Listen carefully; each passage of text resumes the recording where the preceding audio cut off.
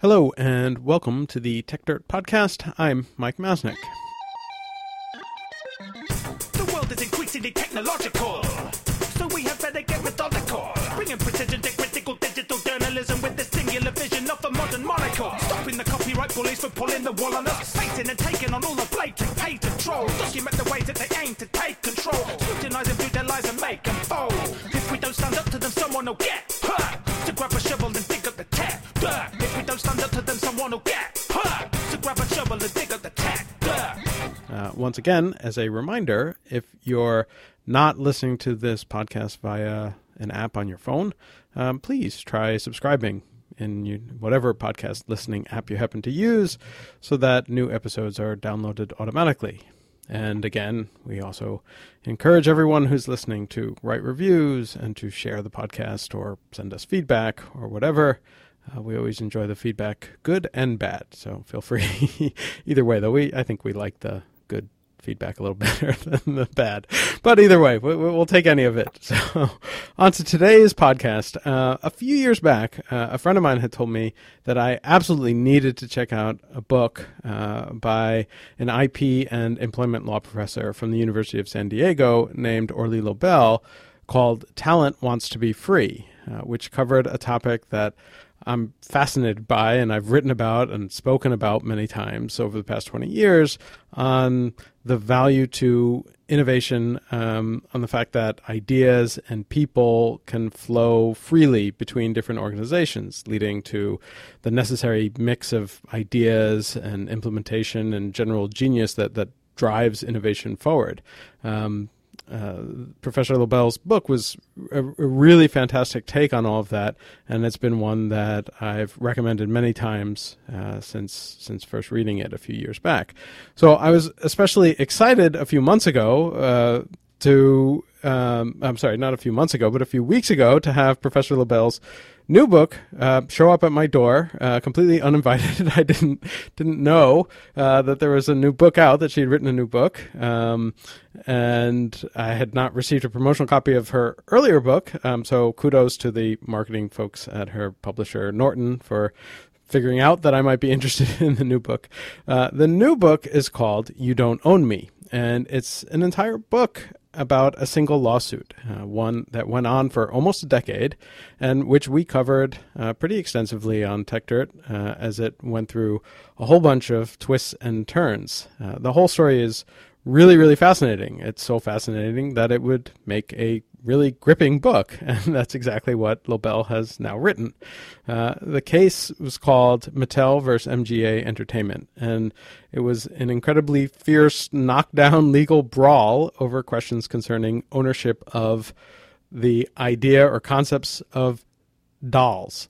Mattel famously is the company that owns the Barbie doll, a doll that has absolutely dominated the market among young girls. And decades had gone by without any serious challenger in that market. That is until MGA came out with its Bratz line of dolls in the early 2000s, and they caught on like wildfire.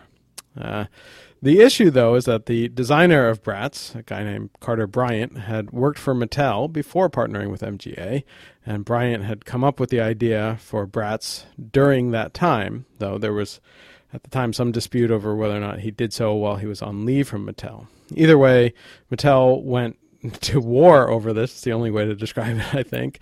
And the courts were kind of all over the place. At one point, Bratz dolls were banned, and at another point, Bratz was ordered to, MGA was ordered to turn over all future plans for Bratz dolls to Mattel, and then later rulings kind of flip-flopped entirely, and suddenly Mattel had to pay MGA for violating trade secrets and all sorts of stuff. The case went all over the place. Anyways, the whole case is a fascinating story to follow, and Lobel has written a real page-turner of a book, getting into the history and details and all sorts of background information, and so I'm really thrilled to have her on the podcast with us to talk about the new book and some of the concepts that it discusses. So, Professor Orly Lobel, welcome to the podcast.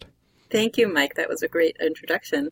I try not to give away anything about the outcomes, and you did too, because as you say, it's such a roller coaster of a case and twists and turns, and so no real spoilers about the absolute ending. Yeah, no, I wanted to keep that. It's worth finding out on your own, sort of how it all plays out, and each of the twists and turns, like each one feels crazier than the next. But let me start by just this is an entire book on a single case. And obviously there are lots of really, really interesting lawsuits, and we try and write about a whole bunch of different interesting lawsuits. But what made you decide that this particular lawsuit was worth like a full book treatment, and that it was worth going so deep on a single lawsuit? So I was following the case, just like Tech Dirt and all of Southern California, and really the whole country was looking at different points of the case and sort of relating it to a lot of these questions that I asked in Talent Wants to Be Free about who owns our ideas, who owns creativity, can people compete with their former employers, why do we have concentrated markets? And the case just became, for me, a story that had to be told on its own, and especially because it's about something that we all have sort of recognized and grew up with. So really, the story is about our toy industry, our entertainment industries, our cultural icons. So there's just no girl in the United States and around the world that doesn't recognize Barbie, and really no boy, woman, man who hasn't seen her. And statistically, actually, Mattel says that every American girl owns, on average, 9 Barbies throughout her childhood. And there's lots of incredible statistics about what kind of influence she's had all over the world, how many Barbies are sold around the world, and have been sold for the past 6 decades. Every second, there's a Barbie that's being sold. And in fact, yes, it starts from a single case, from the Mattel versus MGA case, but it's also that when I started digging deeper, I found all these other cases that Mattel launched, and it really became much bigger than just this one case. It became about a conglomerate that uses courtroom drama to maintain its market dominance, and how does intellectual property and how does litigation and all these corporate strategies of marketing and consumer psychology, all of those, how do they interact with what we end up as consumers, as parents, as people living in this world having as our products and brands and the kind of things we play with. Yeah, and I think it's a really interesting situation, because this is one where when people aren't really in deep on these issues, and like intellectual property being just sort of one, but even like the employment law aspect of it, a lot of these things feel really obvious to people until they start, thinking through the details. And I think that's part of what this book sort of uncovers is how complicated all these things are. And when people talk about like intellectual property law and being necessary to incentivize kinds of innovation, that's a story that a lot of people hear and understand and believe, and in some cases, certainly makes sense. But then you read about stories where, it's sort of being used as like this weapon, like this sledgehammer to basically stop any kind of, what most people would consider legitimate competition, and sort of blocking it all out of the market. And it's really sort of a perspective changer. Exactly. So we see increasingly, I think in every market, we see these expansive ideas about what intellectual property is, and we sort of forget what it was initially made to do, and kind of the goals that are at the basis of these pieces of legislation. And it starts feeling like there's something natural about owning ideas, that they're property just like any other property. And so we see these campaigns about, comparing copying in all forms as piracy and theft, without really stopping for a moment and seeing what are the actual outcomes of, all these lines that we're constantly drawing. Are we really promoting progress in arts and sciences? Are we promoting new entry and competition and more diversity in what we have as in the consumer markets? Or are we in this perverse way stopping progress? Yeah. And I think a lot of that does come clear in this book, and sort of like, laying out things. And, part of what's so incredible about this case is just like, how much, Mattel in particular, I mean, both sides ended up spending, hundreds of millions of dollars, which is fairly incredible when you think about it, in a single legal case battling over, dolls, obviously, hugely important and influential dolls, but still something feels weird. but there's this element of it where it's just like, it shows, to what degree a company like Mattel, which has, this sort of dominant position in the market, will use those laws and the ability to bring really powerful lawsuits, to try and stop any competition. And so it feels like, I asked you up at the top, basically, like, why this case, but, part of what my thinking is, and I'm, reading into your reasoning, but like part of my thing is like, this case is such a quintessential example of how damaging, the sort of, overarching concept of ownership can be towards like actual competition in the market or actual innovation in the market. And to me, that's why this case is such a good example of that, and why we certainly covered it so much, and why probably part of the reason why you found it to be such a good topic for a book. Do you think? Well, do you think that Mattel thought this was going to be sort of an easier case, that MGA would kind of roll over? I do think that they thought it would be easier, but the surprising thing about it is that they time and again think that they're going to win in court, and they end up losing a lot of the time. They go after artists, they go after musicians, they go after filmmakers, and anybody who's an entrepreneur or potential competitor that seems to threaten their brand, the image of Barbie, their trademark, to former employees, as in this case. I think that you're absolutely right that for me this case is a terrific example of what's going on in the markets.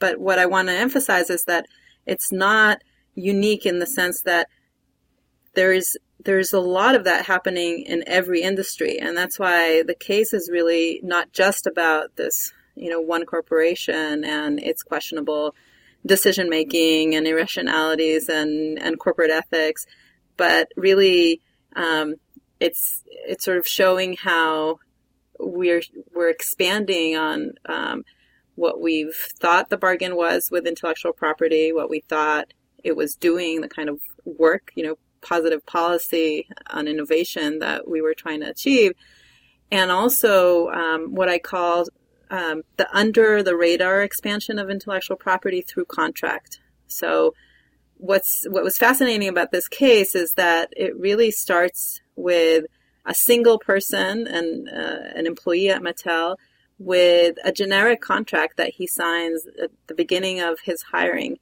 And again, I want to emphasize that Carter Bryant, this designer, was really not unique in signing this contract, because these are standard contracts that appear, they surface now in every single industry, in all these positions, different kinds of jobs.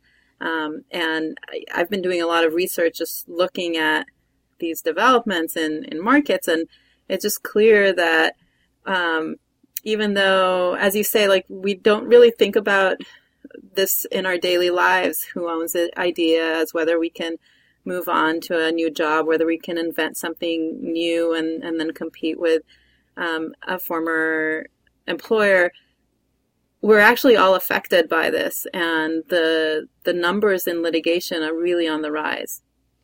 Yeah, and to some extent, I mean, that goes back to your previous book, where, you know, there have been all these discussions and studies about, like, you know, the question of non-compete agreements, right? And this idea that, you know, and there have been a bunch of different studies done that have basically showed that, you know, at least part of the reason why California developed such innovative economies, multiple innovative economies certainly, has to do with the fact that non-compete agreements are effectively considered unenforceable, right? So that leads to, you know, a much more free flow of individuals, you know, between different companies, which with it come the free flow of ideas, which tends to lead to more innovation, and also enables, you know, if somebody is at a company and feels that they're, you know, unable to do the brilliant thing that they think they can do, to either go start a new company or to join up with others. And you know, we have tons and tons of stories historically of that happening. I mean, the you know, the entire semiconductor industry is sort of based on the famous story of was referred to as the Traitorous Eight. You know, all these guys who left Shockley Semiconductor to form Fairchild Semiconductor, and then a bunch of those guys left to form Intel, and you know, and you have all these people sort of spreading out, and not just the people moving, but the ideas moving with them. And if you have a situation where the former employer, as you know, as in the Mattel case, could sue or, you know, create contracts, whether they're you know, non-compete agreements or other forms of contracts, to block that, you actually lose that ability for the ideas to flow, and not just the people to move jobs, right? Yeah, so all of that, it has been a fascinating area of my research. And as you say, I wrote a whole book, Talent Wants to Be Free, that won a bunch of awards with this argument that California has won out by not enforcing non-competes, and that we need to take really seriously this idea of talent mobility as contributing to regional growth, to economic development, to innovation. It's been a really great time to be thinking about this, because there's been more and more media attention on the non-compete issue. There was recently some exposés. There were exposés about even practices in Silicon Valley that are questionable, where even though we don't enforce non-competes, we know that some of the big tech companies had these do not touch agreements, to the gentlemen's agreements not to cold call. Yeah, right. And that's an anti-competitive, antitrust violation per se, and there were huge settlements on with class actions against these companies, and the Federal Antitrust Division launched robust investigations.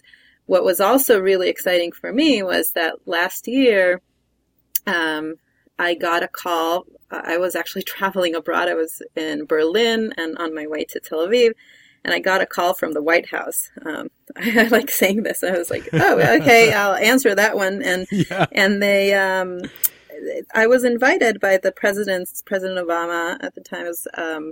It was August 2016. I was invited to come to speak about Talent Wants to Be Free, about my book and my research, at the White House, with representatives from the Treasury Department, from the Department of Labor, from the Department of Justice, and from the President's policy team, to really think about how can we emulate the Californian model across, the different states, and helping innovation policy in that way.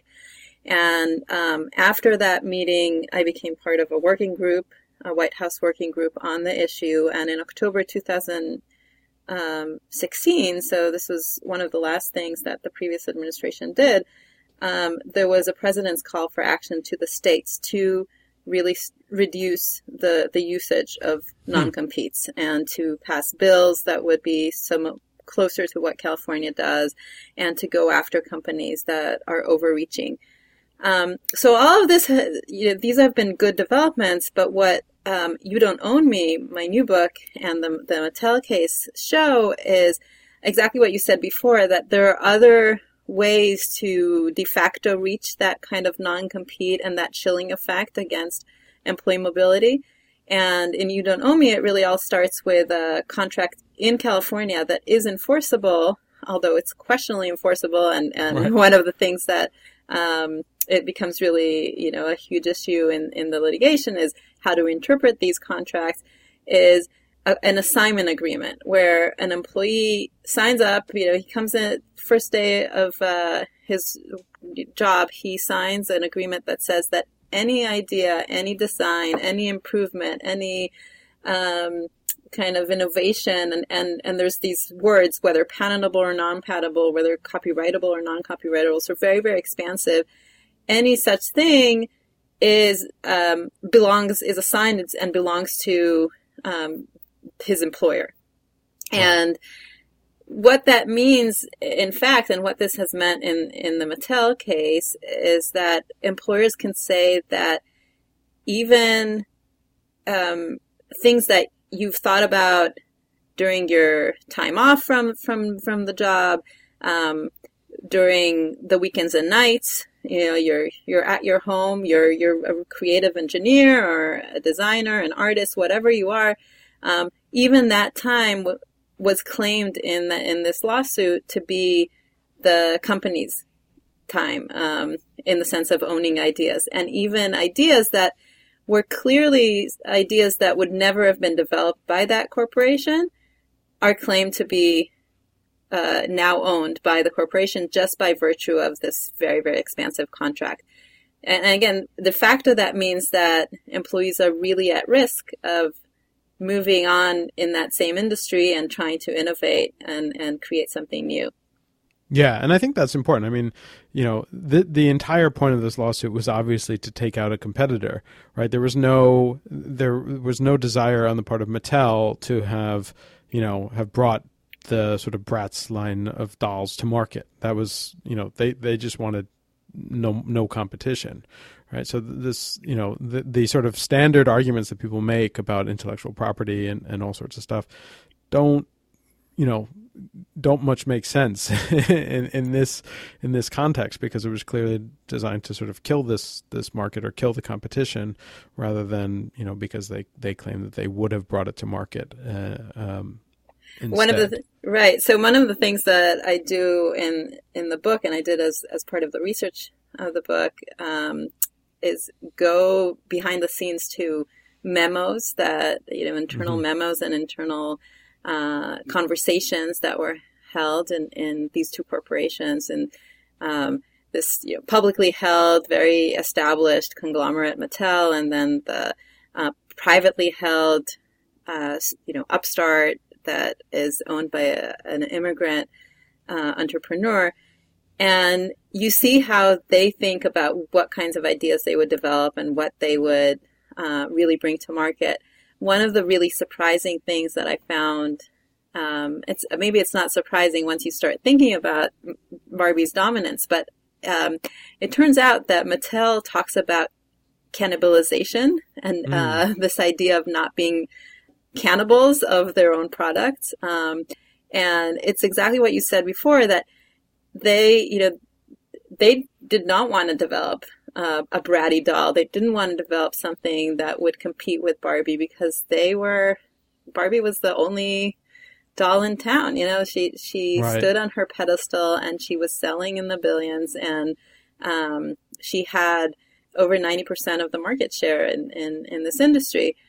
And so there was really, every simple economic model will show that there's really no incentive, if you have that kind of market dominance, to create or to cannibalize your own products and your own competitive market. You don't want to sell something else that then would chop and take right. away that market share. And that's why we have competition policy. That's why we have antitrust laws. And one of the, I think, things that I hope the reader comes out with when they read You Don't Own Me is that competition laws should go beyond this idea of how do we not have monopolies, or what is price fixing. There are other ways to sort of fix the market, and some of them are using that sledgehammer of litigation, as you say, and using intellectual property and using these contracts that are problematic to control markets and to concentrate them. Yeah. And, I mean, one of the things that we certainly talk about, and is, obviously a really popular concept, especially in Silicon Valley, is the whole idea of disruptive innovation, or the innovator's dilemma, Clayton Christensen's concepts. And part of the question that people have around that is, the cannibalization of different markets tends to come from places where you don't expect it.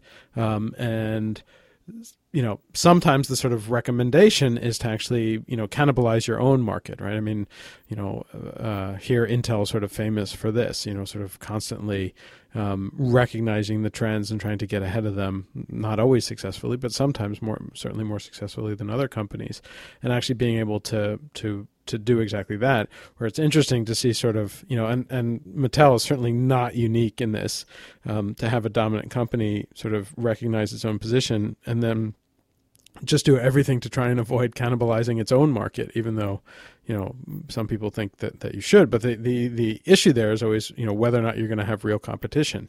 If you don't think you're ever going to have real competition, then you have no incentive to innovate on your own in a way that might cannibalize, why you're dominant in the market. And I think that this case sort of, is such a quintessential example of how that works in practice, where they felt so strongly that they have such a strong, legal basis that they can use these laws to sort of beat any competition into submission, that they don't innovate and they don't do anything new. Right. And part of it is that they did think that they're innovating, but they were innovating in a very narrow and not very exciting way. So it's not that they weren't introducing new products. I mean, Barbie has held, thousands of jobs and has had all these. Mattel.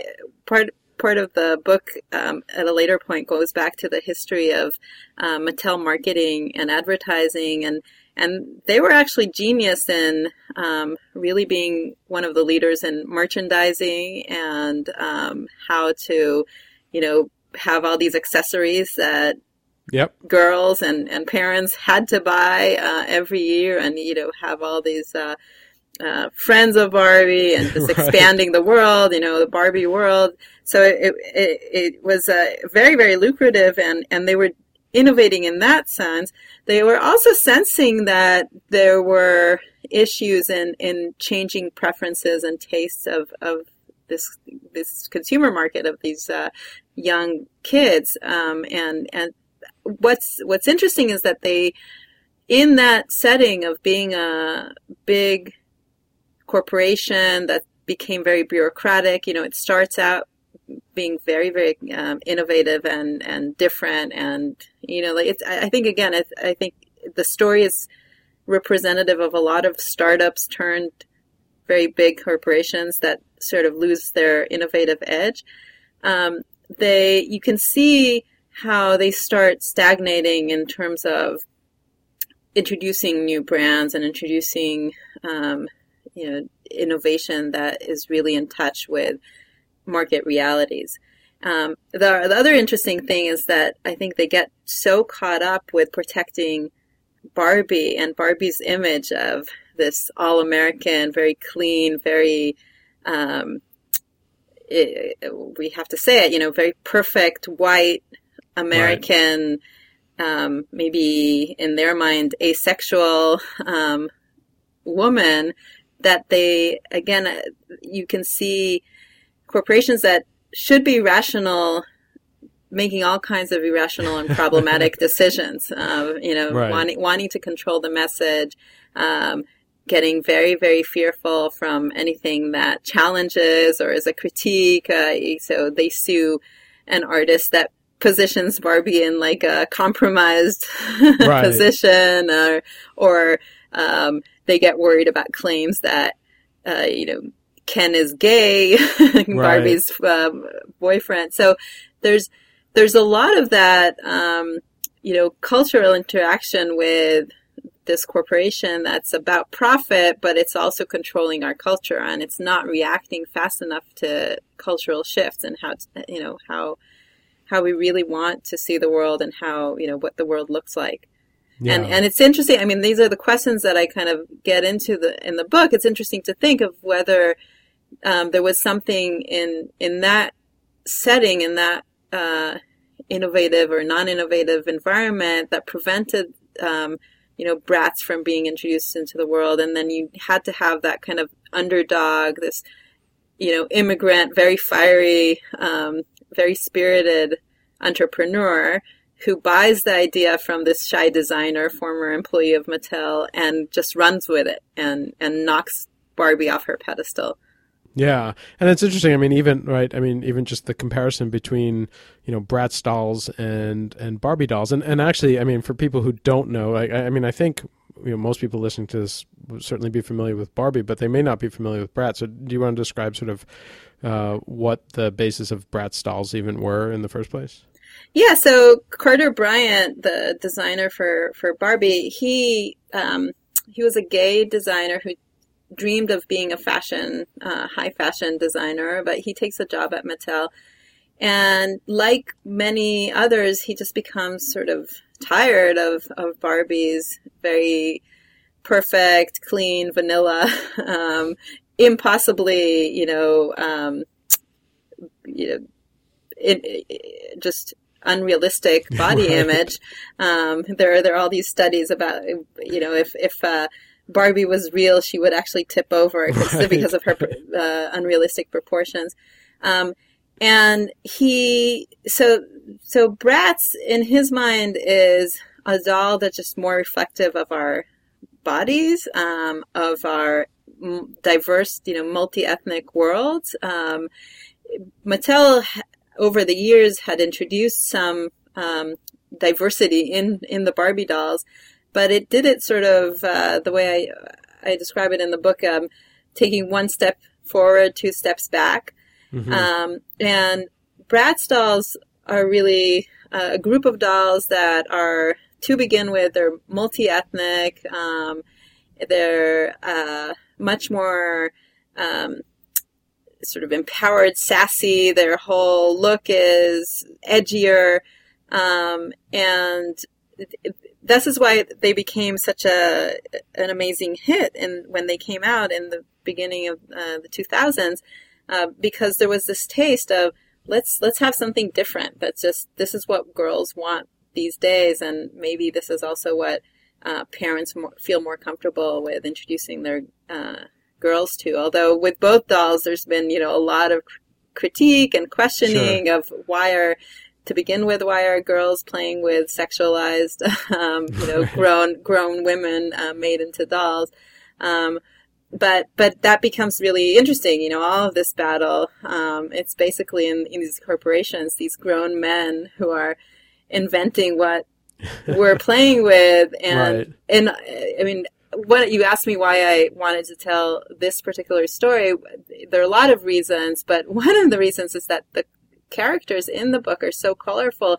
It became to me obvious that these executives were almost like life imitating art. They were personifying the dolls that they themselves were marketing. So, we had the Mattel Corporation being very, American, very straight-laced, very formal, didn't want to show up to court. There's some of the scenes, the courtroom scenes, I reveal how the CEO at the time becomes so upset that he even has to sit in court and be part of it, and kind of he didn't want to talk to the media, to the press. And we have, on the other hand, this very outspoken Iranian American who founds MGA and is very, very happy to talk to anybody who asks him. And he sat down with me for a couple of hours to talk about his sort of rags to riches story and how he feels. And he feels very strongly about all these competitors. And he's been involved in a lot of lawsuits.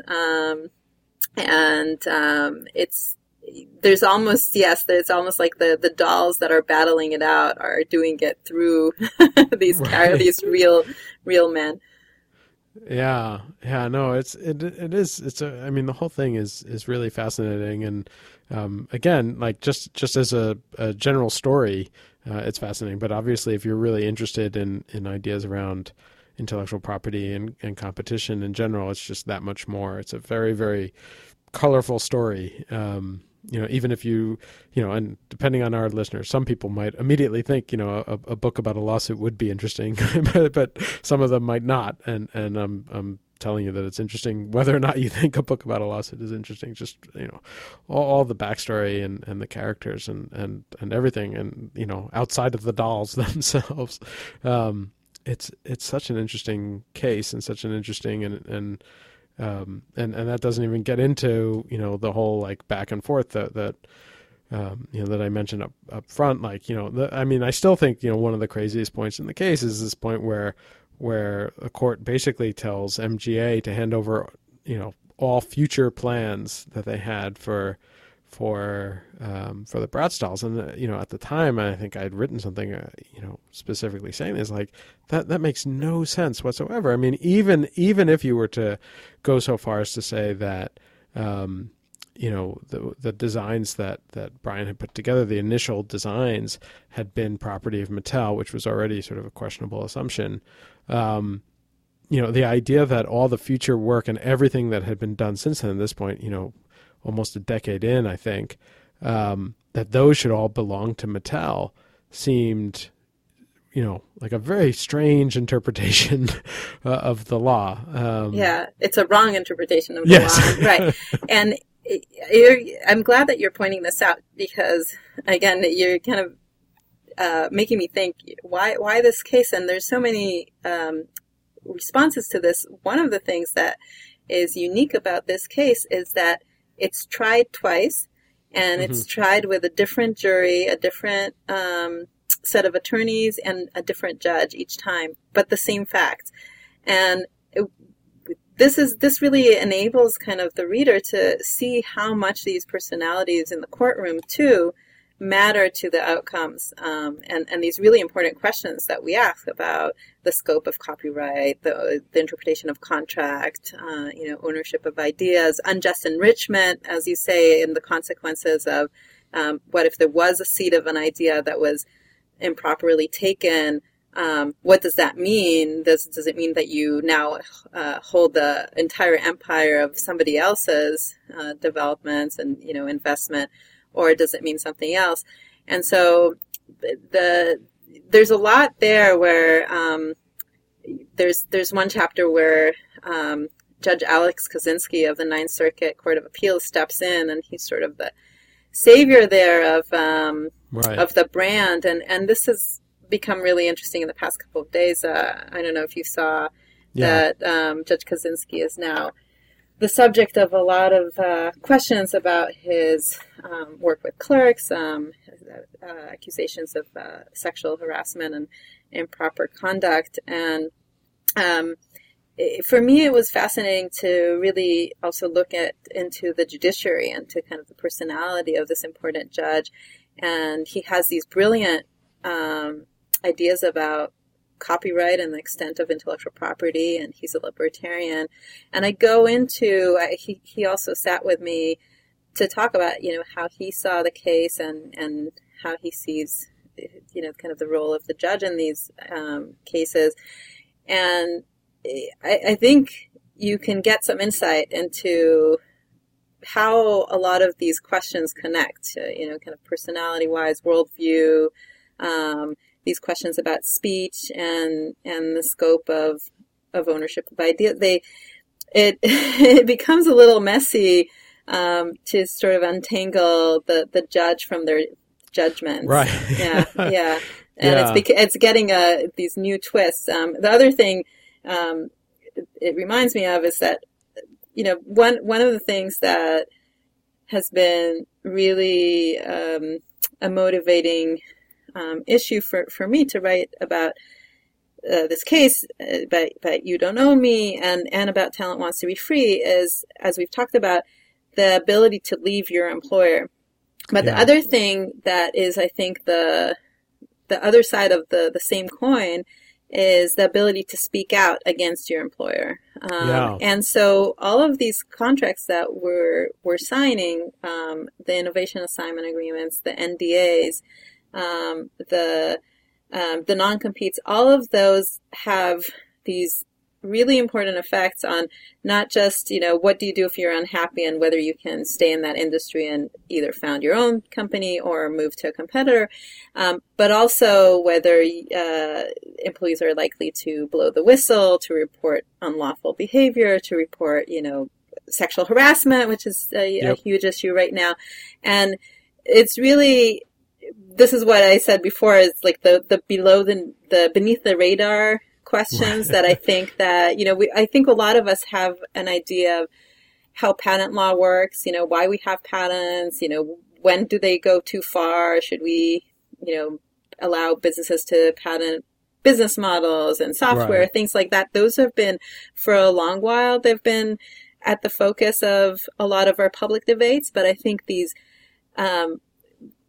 very expansive contractual clauses have not been in our, have not taken enough of our attention up to now. So this is what I wanted to do, is really make us think about all of these effects of the contracts that we routinely sign. Yeah, no, and I think that's a really good point. And, it's something that we certainly see whenever, in all different aspects of intellectual property law, the sort of, when there are changes or adjustments to those laws or based on either regulatory changes or case law or whatever, the lengths and extent that organizations will often go through to sort of bring things back to the way that they want it. And this is potentially slightly off topic, but we're seeing all these examples now of like, there have been a lot of changes to patent law recently, and like there's this crazy situation very recently where organizations are sort of doing this fake sale of patents to Native American tribes, basically just to get out of the jurisdiction of the patent review board, basically. And you just see these things over and over again, and sort of the contract issue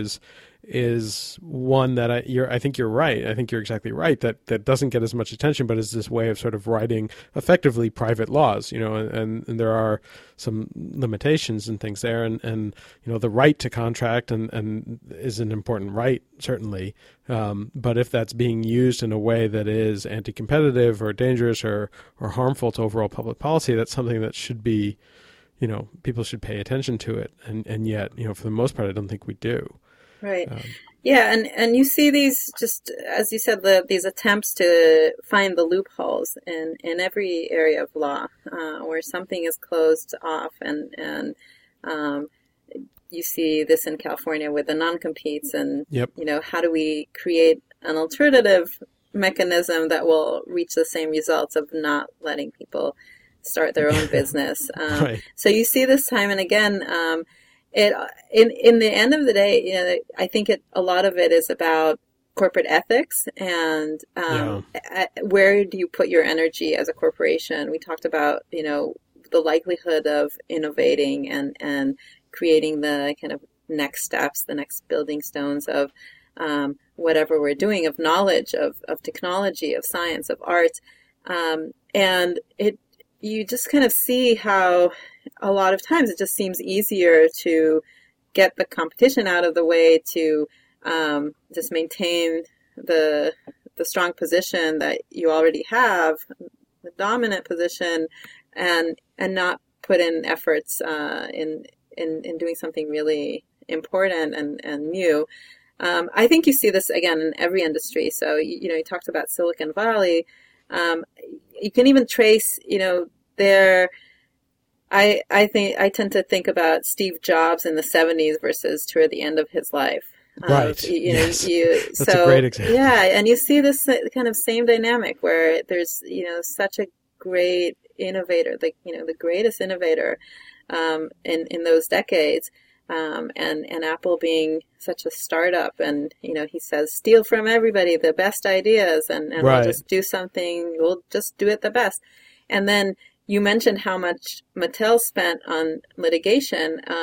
With Apple too, you actually see the Yep. studies showing that at some critical point it just like flips. They're investing more in litigation and going after their competitors and patenting and stopping innovation. Where that more than they're spending on their R&D arms. So that kind of flip is really, I think, symptomatic of when there is a dominant position and there's less likelihood of having just new entry and the right incentives in place to do the best for these creative markets. I think is just everything comes out. One of the other things that really comes out is that, and you kind of alluded to it, is that a lot of companies want to stop competitors from doing what they actually have been doing for years against their Right. competitors. So, sort of like, careful what you're doing with these tools, because in this case, you see this as, again, something that happens to companies a lot, where if they start a battle, you have to dig two graves, right? Like, so they're Right. starting to find all this dirt about Mattel throughout the litigation, about economic espionage, about how they engage in anti-competitive, price fixing, maybe with the retail industry, all kinds of questionable decision making about recalls or no recalls, and their production practices in China and so forth. So everything is bigger than just this thing that they think that the case is about, and it gets out of their control. You asked if Yep. they thought they're going to win. Yeah, they thought they're going to win, and they thought they're going to crush. And a lot of times, the big companies win just by virtue of being big and having Being able to outlast. Yeah, right. It's having the small army of attorneys, and it's so costly. Even when you win, it's sort of the other message. You end up losing just such a long, time and effort and resources around these cases that, we have to raise questions about the productivity and the logic of using the courtroom in these contexts. No, sort of the price of litigation is something that we've certainly written about, and is a really interesting topic, just because it's, we certainly talk about a lot in the free speech space, where, the ability to bring, what's referred to as slap lawsuits, which, Right. even if they know that they can't win, they just know that the lawsuit itself is so burdensome. This whole situation is really, really interesting, and I think the example of Apple is certainly an interesting one. I mean, and I had made reference to this, I think, even in writing about the Mattel case, as an example. There's a similar situation with the founding of Apple, which was that Steve Wozniak designed the first Apple computer when he was employed at HP, Right. and they decided they didn't want to do anything with it, and so he went off and started a company. Imagine kind of what would have happened if you had the same sort of Mattel MGA situation. It could have killed Apple in the early days, and of course, now Apple's gotten litigious, and there's sort of perhaps a sequel book to be written now about the Waymo Uber case that's going on now, in terms of where there's a whole bunch of other issues related to that, but again, as a case of somebody leaving the employment of one company going to another, and there are questions about trade secrets and patents were in there originally, and questions about employment, and certainly appears that there was some pretty sneaky, questionable activity going on, but still there are these underlying questions about switching jobs and innovation, and how does that work. and what things that are in your brain can you bring with you versus what things would you have in digital form or whatever. Absolutely. So I don't know if I'll write a book about Waymo and Uber, but I have written a short article for the Harvard Business Review about that case. Oh, cool. It was published, I think, a couple of months ago. And I say exactly that we should allow people to move, but they can't take trade secrets. I've never said that, that talent wants to be free, but what is really secrets also wants to be free. No, that's exactly the thing about intellectual property in general, that we have to make sure that we're drawing the right lines and that we're understanding what is the real value of things that should be maintained secret or the property of a company, the things that there was real investment in developing that are not known, outside the company. But you see kind of this push to forget those lines and to define the whole world of all information and all knowledge and all kind of cognitive skills and network as part of that wealth that's proper. That's a property that's internalized and is not in the commons. So that's really, I think it's a super important argument. And exactly like you say, these pop up in these meteoric, huge litigation moments in every industry. And they define what, how fast are we going to have, other toys and other brands and other options for children to play with, and how fast are we going to get self-driving cars? It's like all of that, it becomes really, really important. And, one of the things that I think people are very easily recognizing that our tech is really important, self-driving cars, that those are, so disruptive, as you say, disruptive technologies that really change our worlds. But one of the things that I wanted to make clear in You Don't Own Me, and I think that it does come out,